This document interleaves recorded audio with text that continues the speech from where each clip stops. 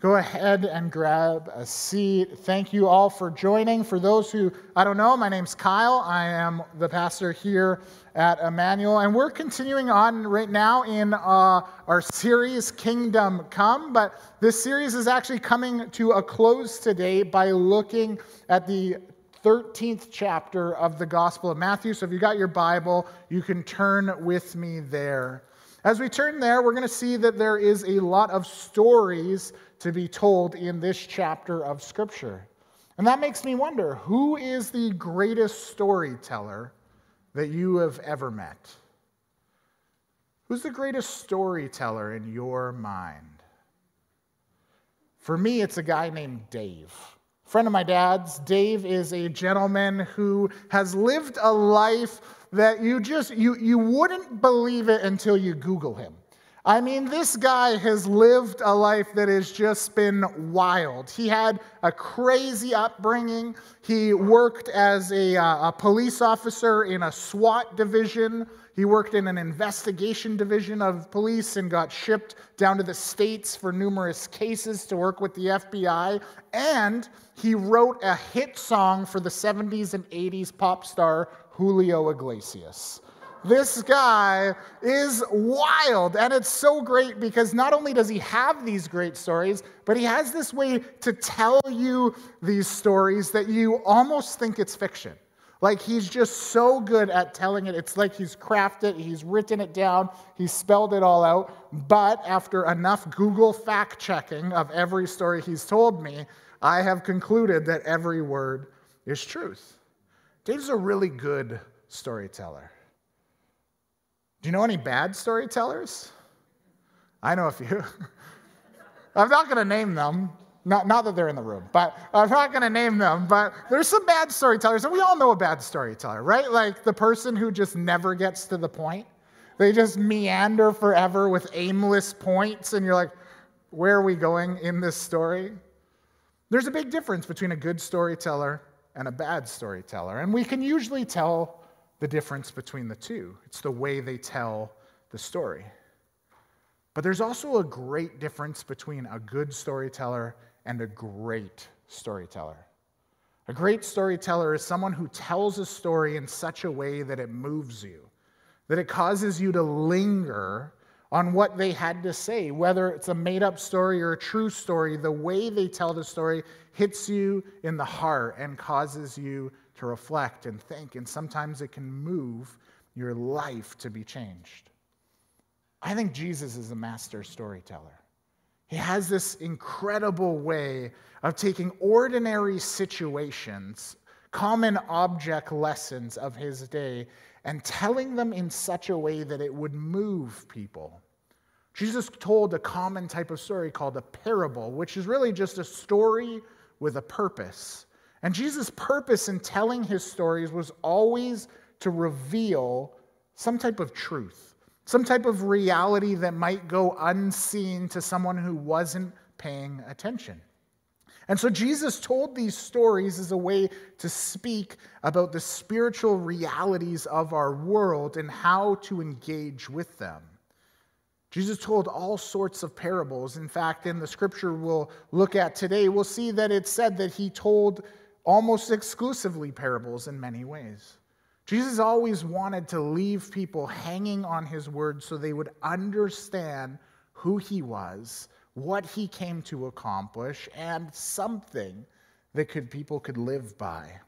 And so today what we're going to do is we're going to be looking at the whole of Matthew chapter 13. And within this chapter, there's 7 different parables. 7 parables which tell of a great purpose of Jesus and his kingdom. They tell us how we should respond to him. Up until this point, in looking at the life of Jesus, we've been left with all these kind of questions. Who is Jesus? What's this kingdom really mean? He's talking about some kingdom of God. What does that really mean? What does it look like? How does that play out? Is there any value in what Jesus is talking about? And after he's gone and he's been teaching people, his disciples, those on the street, as he's been wrestling with the religious leaders in his day, as he's been going and accomplishing great miracles so that people would know what he had to say had weight, we see that he's come now to give a sort of summary of everything that we've been studying as a church as we've gone through Matthew chapters 9 to 13. This summary in 7 parables will give us something to chew on, something to consider in terms of everything that we've faced as we've studied the life and teachings of Jesus. Now, normally, as we would go through our typical sermon series, I would actually probably break this down into 5 to 7 different sermons, and that's because every parable is worth considering. But we're not going to do that today. We're going to look at how these things all summarize what Jesus has to say. But that said, I would encourage you this week to take this on as maybe like a devotional challenge. There's 7 parables for 7 days in this upcoming week, and starting today, maybe consider just taking each one on its own and pondering and reflecting what God has to say through that specific parable. And then after you've done all that and after we've discussed what we have to say today, hopefully you'll be able to sort of zoom out and look at the greater story that Jesus is telling. And I hope that that will lead you to a profound and deeper appreciation for who Jesus is and what he's accomplished in your life and in mine. And so we're going to now watch a video, which is it's the scripture narrated over some scenes, which will hopefully bring some of the storytelling of Jesus to life. And as we watch this video over the next few minutes, I just encourage you to consider, what does this tell me about the kingdom of God, and what does it have to do with my following him? So let's watch this together.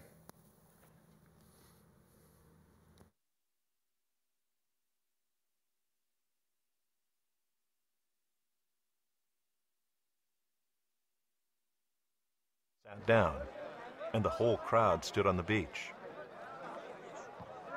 And he told them many things in parables, saying, A sower went out to sow. And as he sowed, some seeds fell along the path, and the birds came and devoured them.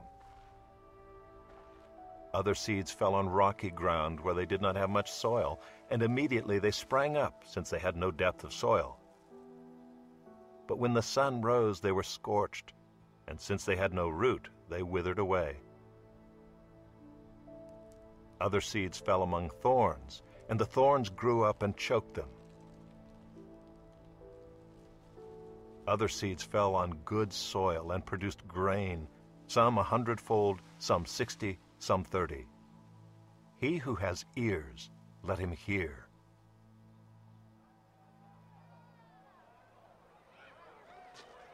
Then the disciples came and said to him, Why do you speak to them in parables? And he answered them, To you it has been given to know the secrets of the kingdom of heaven, but to them it has not been given. For to the one who has, more will be given, and he will have an abundance. But from the one who has not, even what he has will be taken away.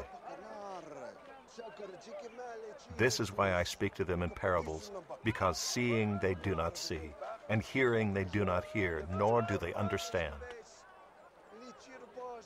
Indeed, in their case, the prophecy of Isaiah is fulfilled that says, You will indeed hear, but never understand, and you will indeed see, but never perceive.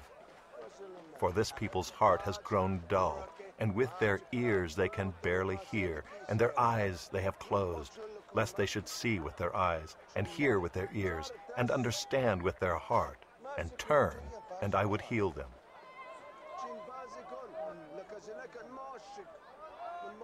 But blessed are your eyes, for they see, and your ears, for they hear. For truly I say to you, many prophets and righteous people longed to see what you see, and did not see it, and to hear what you hear, and did not hear it. Hear then the parable of the sower. When anyone hears the word of the kingdom and does not understand it, the evil one comes and snatches away what has been sown in his heart. This is what was sown along the path.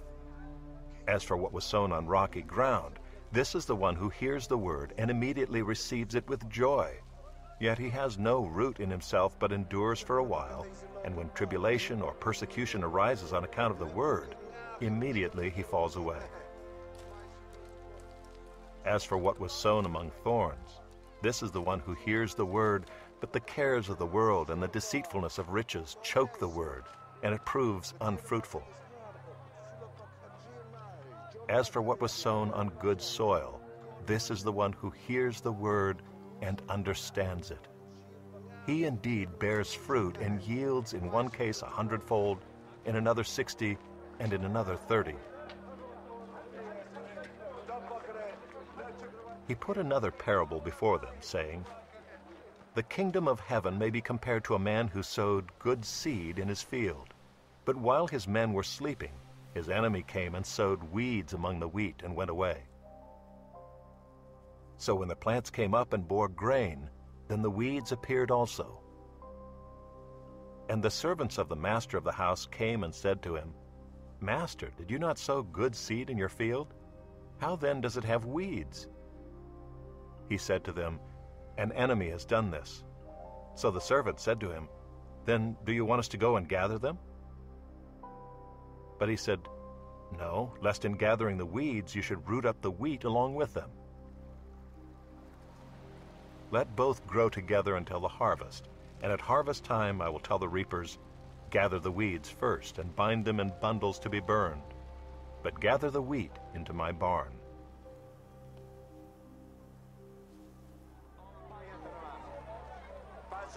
He put another parable before them, saying, "The kingdom of heaven is like a grain of mustard seed that a man took and sowed in his field.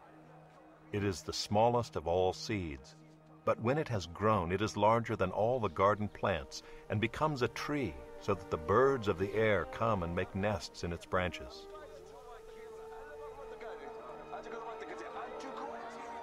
He told them another parable. "The kingdom of heaven is like leaven that a woman took and hid in 3 measures of flour till it was all leavened."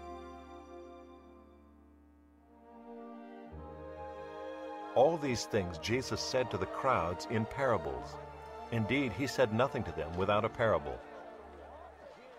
This was to fulfill what was spoken by the prophet. "I will open my mouth in parables.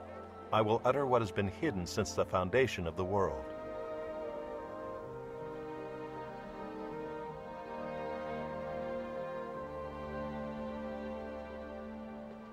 Then he left the crowds and went into the house.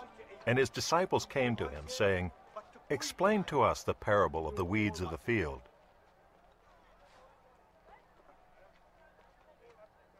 He answered, "The one who sows the good seed is the Son of Man. The field is the world, and the good seed is the sons of the kingdom. The weeds are the sons of the evil one. And the enemy who sowed them is the devil. The harvest is the end of the age, and the reapers are angels.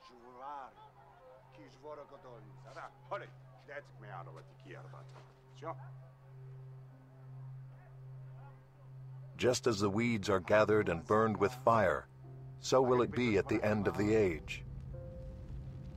The Son of Man will send his angels, and they will gather out of his kingdom all causes of sin and all lawbreakers, and throw them into the fiery furnace. In that place there will be weeping and gnashing of teeth. Then the righteous will shine like the sun in the kingdom of their Father.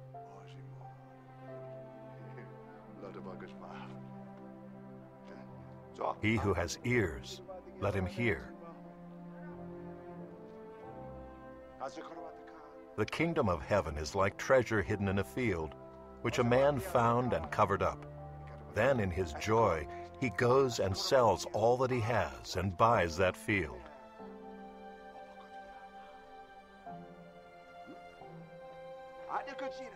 Again, the kingdom of heaven is like a merchant in search of fine pearls, who, on finding one pearl of great value, went and sold all that he had and bought it. Again, the kingdom of heaven is like a net that was thrown into the sea and gathered fish of every kind.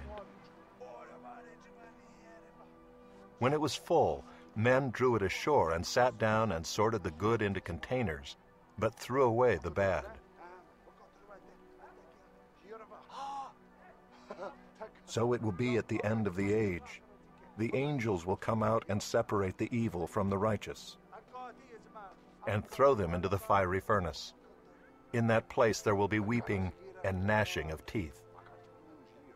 Have you understood all these things? They said to him, Yes.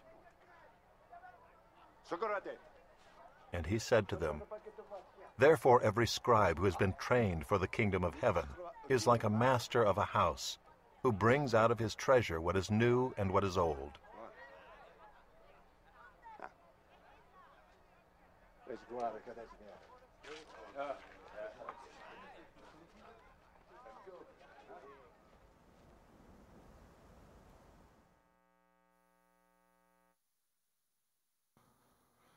So after all of his teaching, after the performing of many miracles, Jesus comes and teaches these 7 parables to give us a picture of what the kingdom of God is, what its value is, that there is a differentiation between who's in and who's out, and how that will be all sorted out. And so as we wrestle through these things, of course, we have to ask the question, what is the kingdom of God? In its broadest sense, it's wherever God rules and reigns, wherever he's in control. But in a much narrower and more personal sense, the kingdom of God is where he is impacting the lives of individuals and the experience and the life that they will live from now in and through eternity, until one day he will come and reestablish the fullness of his kingdom on earth as it is in heaven. As we consider everything that we've been studying as a church, as we look at these parables, we see that there's really 3 things that we ought to know. And these parables give us sort of 3 summary truths. And they are these. First, that the kingdom of God is of the greatest value. Second, that a little bit of the kingdom in our life goes a long way. And third, that there will be some who will receive the kingdom of God and others who won't. So let's start with this first idea. We see this idea that the kingdom of God is of the greatest value. Jesus uses, of course, the parable of the treasure hidden in the field, or the parable of the pearl, and Jesus teaches that there is something that is worth more than everything you have before you encounter God and his kingdom. It's of infinite worth, and it's worth abandoning everything else for. Because this is a treasure that's of value for now through eternity. When the kingdom of God comes into our lives, it doesn't just make a change for one day when we die, we get to go to heaven, but it has value for guiding us and giving us wisdom in this life. We saw that in the Sermon on the Mount, where Jesus had talked all about how there was a path, a way to go, which would ease our anxiety and our burdens, and it's the path of following him. When I have conversations with people who have a lot of anxiety about the big questions in life, we often end up at this point in conversation where someone will say, I would do anything. I would do anything to have this question answered. I would do anything to have a little bit more peace or purpose or a real place to belong. An encounter with God and him bringing about his kingdom in our life provides all of those things.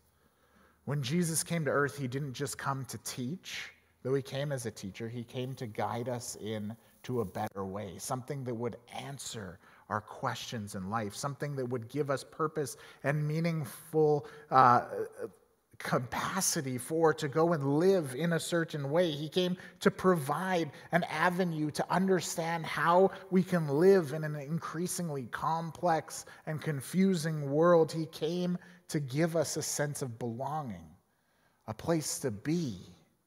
He gave us himself and his kingdom. That's what he comes to bring. And he tells us everything else that you've gone seeking, you know has failed. It hasn't measured up, it hasn't provided, it hasn't given you that sense of place. And so come. Come experience all that I would have for you. Lay down your anxiety, your stress, all of those burdens, and I will provide a place. This is what you need if you're finding yourself anxious, questioning, wandering in life. If you're looking at the life you've lived up until this point and saying, this hasn't turned out the way that it ought to, this hasn't led to my flourishing, that's because you've missed out on the King. A lot of us want to experience the world for being what the kingdom of God has to offer, but we want to do it without the King. But we can't have what the kingdom of God has to offer without him in place. And so Jesus says, come to me, all who are weary, put your faith and trust in me as your King, and then I will provide you a place. Then, as you follow me, I will bring flourishing to your life and those around you.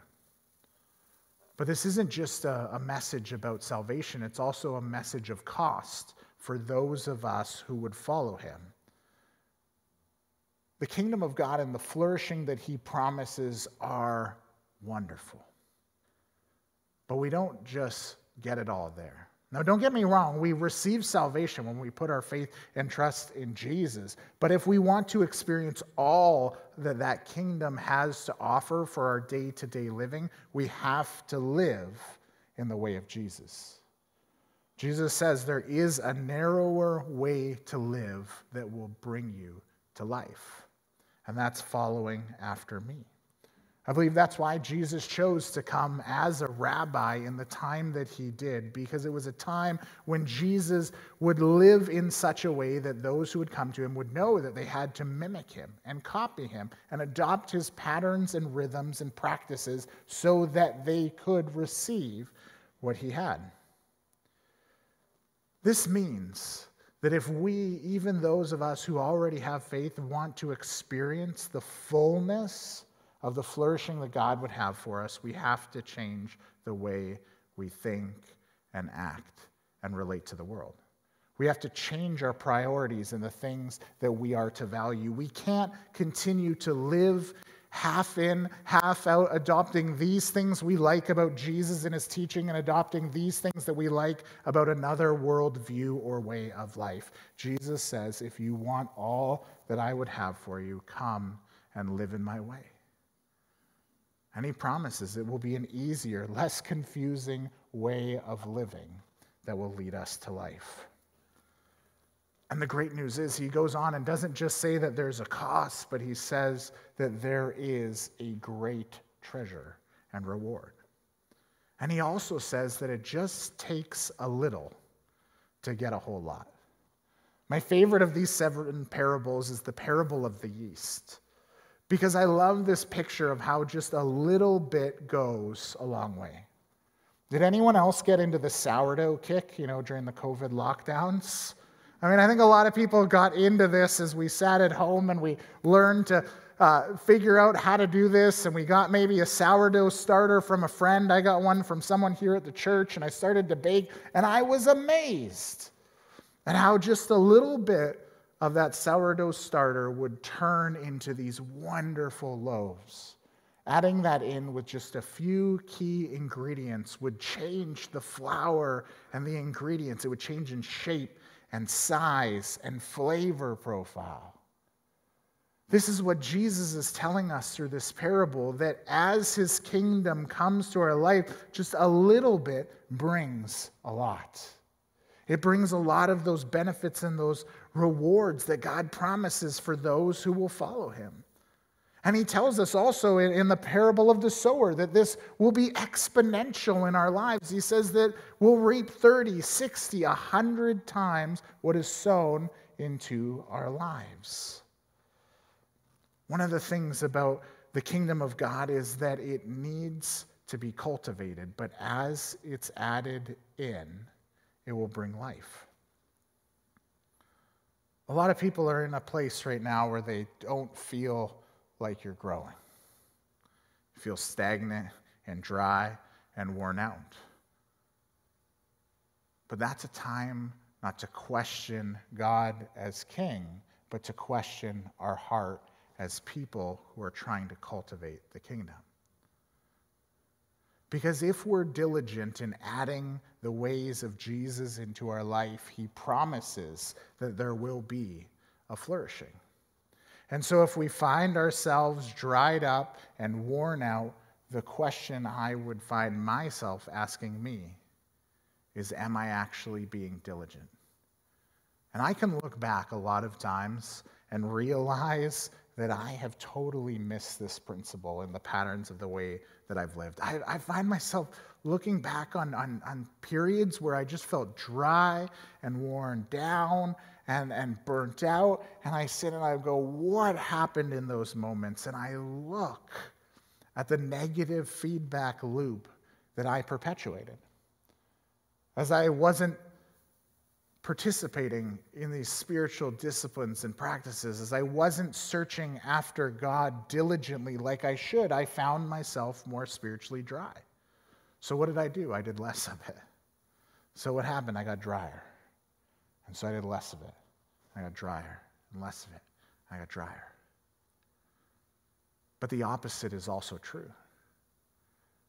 When I came to a place by the Holy Spirit or the encouragement of a friend or a mentor or somebody who is a meaningful person in my life, and they said, hey, how are you doing in these places? Are you actually following in the ways of Jesus? And if I would break that negative feedback cycle, I would begin to see fruit. Now, it might not always be a lot at the beginning. It's kind of like when you activate some yeast for your baking and you just see a few little bubbles. But as it's added in, as in you begin to bake the bread and leave it to rest and rise, you see that it grows over time. The same thing is true for our spiritual lives, for our spiritual vitality, for seeing God's presence and power grow in our life. As we add a little bit over time, it becomes a lot. You often see this in people, especially if they didn't grow up in faith, when they come to faith. In the church tradition I grew up in, we used to call new Christians people who were on fire, right? They're on fire for God because suddenly there's this passion, there's this heat, there's this exuberance because they went from having none of the kingdom of God to a little bit, and that grew to a whole lot. And I hope that's been all of our experience. Or if you haven't come to faith, I hope that will be your experience and you will enjoy that. But if we're not diligent, that will begin to wax and wane, and slowly we'll find ourselves seeing less of that harvest, less of that growth that God provides. And so my challenge for you, if you're not seeing growth, if you're not seeing more of what God's doing in your life and in the world around you as you connect to it by the power of the Holy Spirit, then I would encourage you to consider, what are you doing to cultivate that? Because God makes a promise on this, that it will grow 30, 60, 100 times more.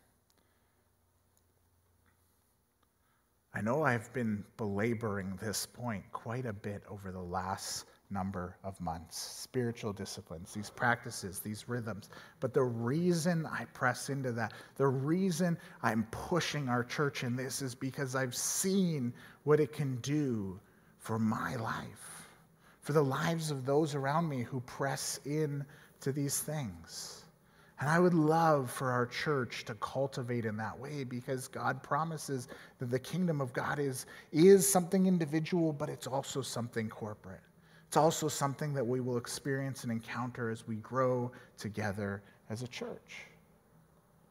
One of the things our staff is doing, and I mentioned this last week, is we're going through a great book called Spiritual Disciplines for the Christian Life. And we've been taking a week where we read a chapter, then a week to practice those disciplines. And as we do that, it has been making a difference. Sometimes it's challenging and convicting, and you have to own up to places you failed, but sometimes it spurs on and encourages, and we see new energy and new life. We would love to involve you as a church, as a whole church in this. We're going to do actually a group order of the book this week. And so if you want to join with us in this, you can go to the Connect desk, you can email us online or in the chat. You can come by sometime today or by tomorrow morning, and we'll order a book. Trust me, it's the best $24 you're going to spend. And as you do that, and as you commit to with somebody else, maybe, whether it's a friend or a spouse or your community group, as you do that, you'll be able to encourage and inspire, and you will see the kingdom of God begin to grow. This is what Jesus promises in his kingdom: growth and new life. And a little will go a long way. But there will be those who commit to that path, and there will be those who don't. This is the third lesson that we see in the parables of Jesus as he talks about his kingdom. There will be some who receive the kingdom of God, and there will be some who don't. There's going to be people who have false starts, people who have hardened hearts. There's going to be those who drift away. But those who receive the kingdom of God will receive its benefits. And it's a hard truth. It is a hard truth, and it's a hard reality. And frankly, it's one that I have taken up with God on time and time again. God, why has it been this way? Why do you do this? And I have had to come to a place where I turn to God and say, I have to trust you in this. I don't know why you do it. I don't know why it exists this way, but I trust that you are good, that you are loving, that you are just, and that you are right. So let's go into that. And we lean into it. I don't get it all, because Jesus' death, it says it was for the sins of the world, yet not all will receive the benefit of his sacrifice. But that inspires me to mission. But first, the parable warns me not to judge. One of the important things that can easily be missed when we talk about who's in and who's out is this sense that it's not up to us to determine that. It's up to God to be the judge. One of the great faults, I think, of good Christian people is often that it can lead us to judgmentalism if we don't take serious the full teaching of Jesus.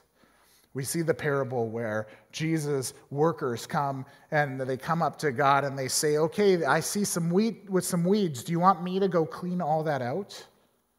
What does the farmer say? No. Leave that for me to sort out at the right time. We see that there will be those where seeds that are cast that will grow up to be healthy and good, and there will be those that don't. But it's not our job to sort that out. God knows the heart and soul of every person he has created, and so he will take care of it all. There will be a day when those who receive his kingdom will experience all the goodness of the fullness of heaven returning down on earth for eternity, and there will be the consequence for those who don't to experience a separation from a good and loving God. But that's not our place to determine who's in and who's out. One of the biggest things that God taught to me to learn this lesson was in the life of one of my grandfathers.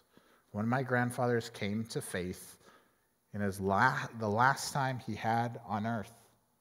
Here was a guy who you would not have known, who would have pushed against the gospel, who would have rejected God all throughout his life. But in his final days, God had already been up to something, and he came to profess faith in Jesus. So many people could not have known. They weren't in the room in the hospital. They did not know what happened. And if we are not careful, it's easy for us to look at a life lived and say, they're not with God. But God knows, and God is working, and he will bring home to him who he will bring home. So where does that leave us? It leaves us on mission. It leaves us in a place where we understand our identity is to be the good and faithful people who take the kingdom that has come into our life and we go to spread it around. Our job is to be the people who are changed by what Jesus can do in our lives, by the power of his Spirit, and we're called to go and sow seeds of hope in our world so that many would know who God is. We spread seeds, we water seeds. Hopefully, we get the great joy and experience of God cultivating people through the work of our life. But at the end, it is not our place to judge who's in or who's out. But know this: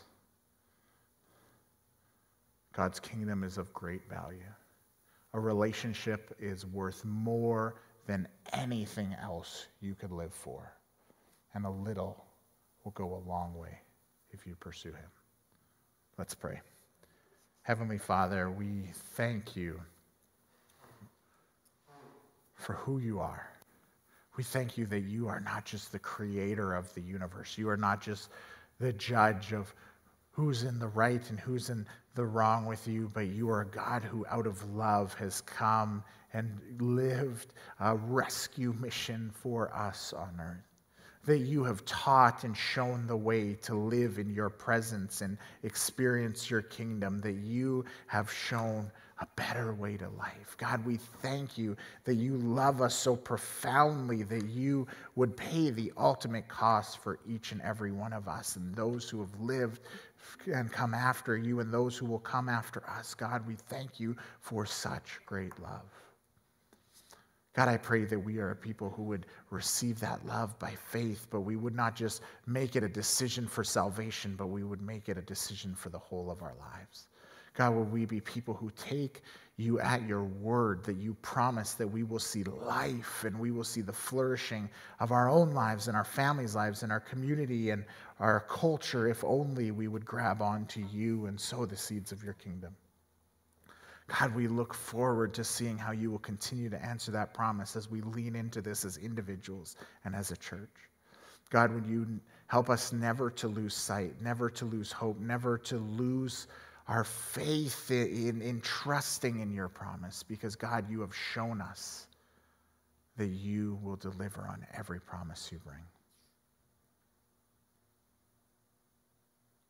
Lord God, I pray that every single person here would be able to acknowledge you as King, that every person would be able to cultivate more of the kingdom in their lives, and that we together would go out and bring more of your hope to our world.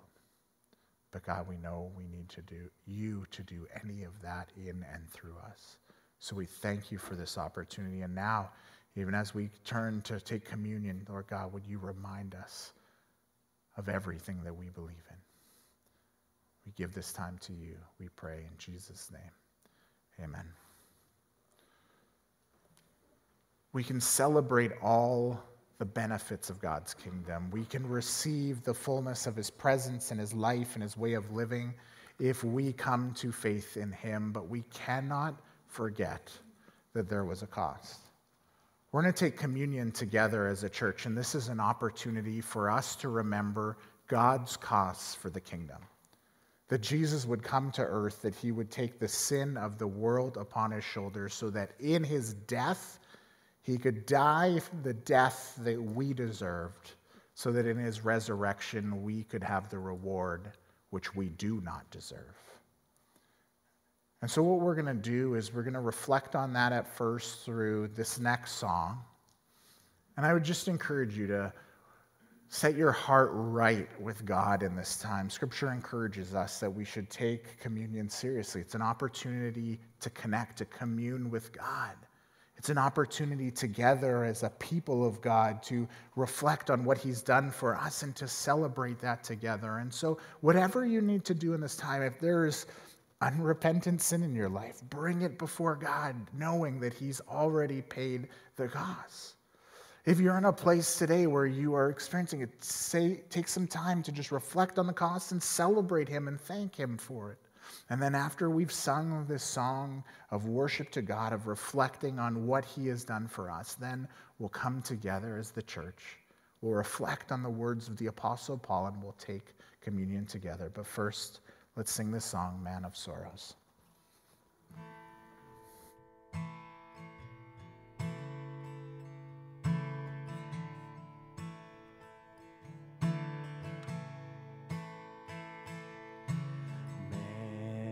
of sorrows, Lamb of God, by his own betrayed. The sin of man and wrath of God has been on Jesus laid.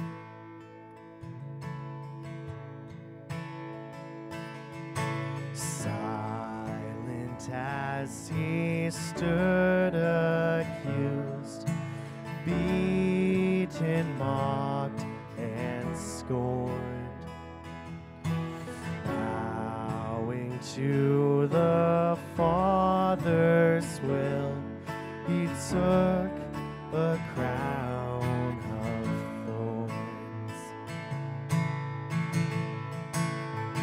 Oh, that rugged cross, my salvation, where your love poured out over me. Now my soul cries out, hallelujah, praise and honor unto thee.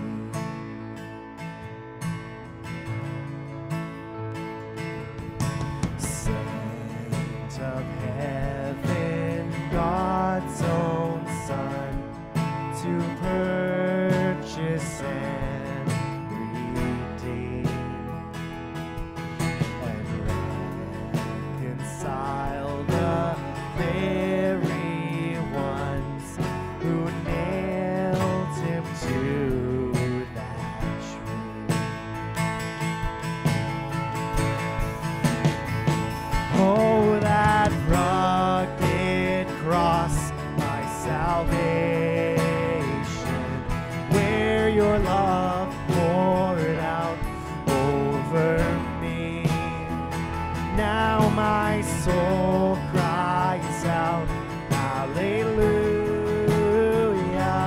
praise and honor unto thee.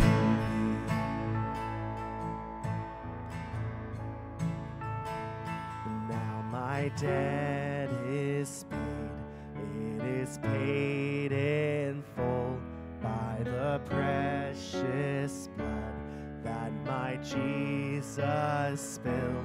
Now the curse of sin has no hold on me. Whom the Son sets free, oh, is free indeed. Now my debt is paid, it is paid in full. The precious blood that my Jesus spilled. Now the curse of sin has no hold on me. Whom the Son sets free, oh, is free indeed.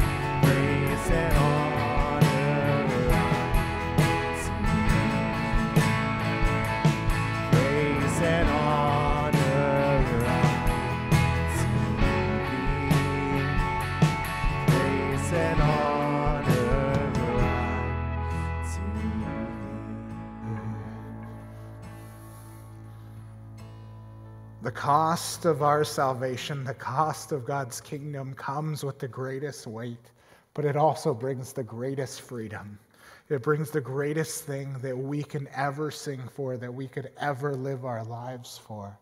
The Apostle Paul says that when we take communion, we celebrate and proclaim his death until he comes again. So let us do that together. If you would, take out your elements, and we are going to remember the night that Jesus was betrayed, the night that he went to the cross for what we can live for.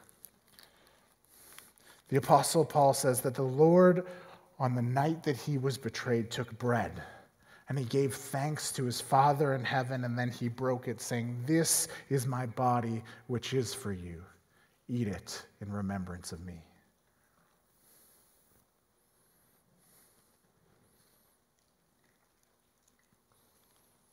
In the same way, after the supper, he took a cup, and he thanked God once again, and he said, "This cup is the new covenant in my blood.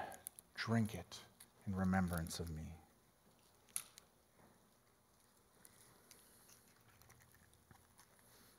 God, we thank you that we have something to sing about. We thank you that we have something to live for. We thank you that it is you and your great love for us. God, we thank you that you were willing to pay the price so that we could have the fullness of life in you. And God, I pray that we would never stop celebrating it, never stop proclaiming it. And Lord, that we could be such a grateful people, moved by the power of the message of your kingdom. We thank you for this and we worship you in Jesus' name.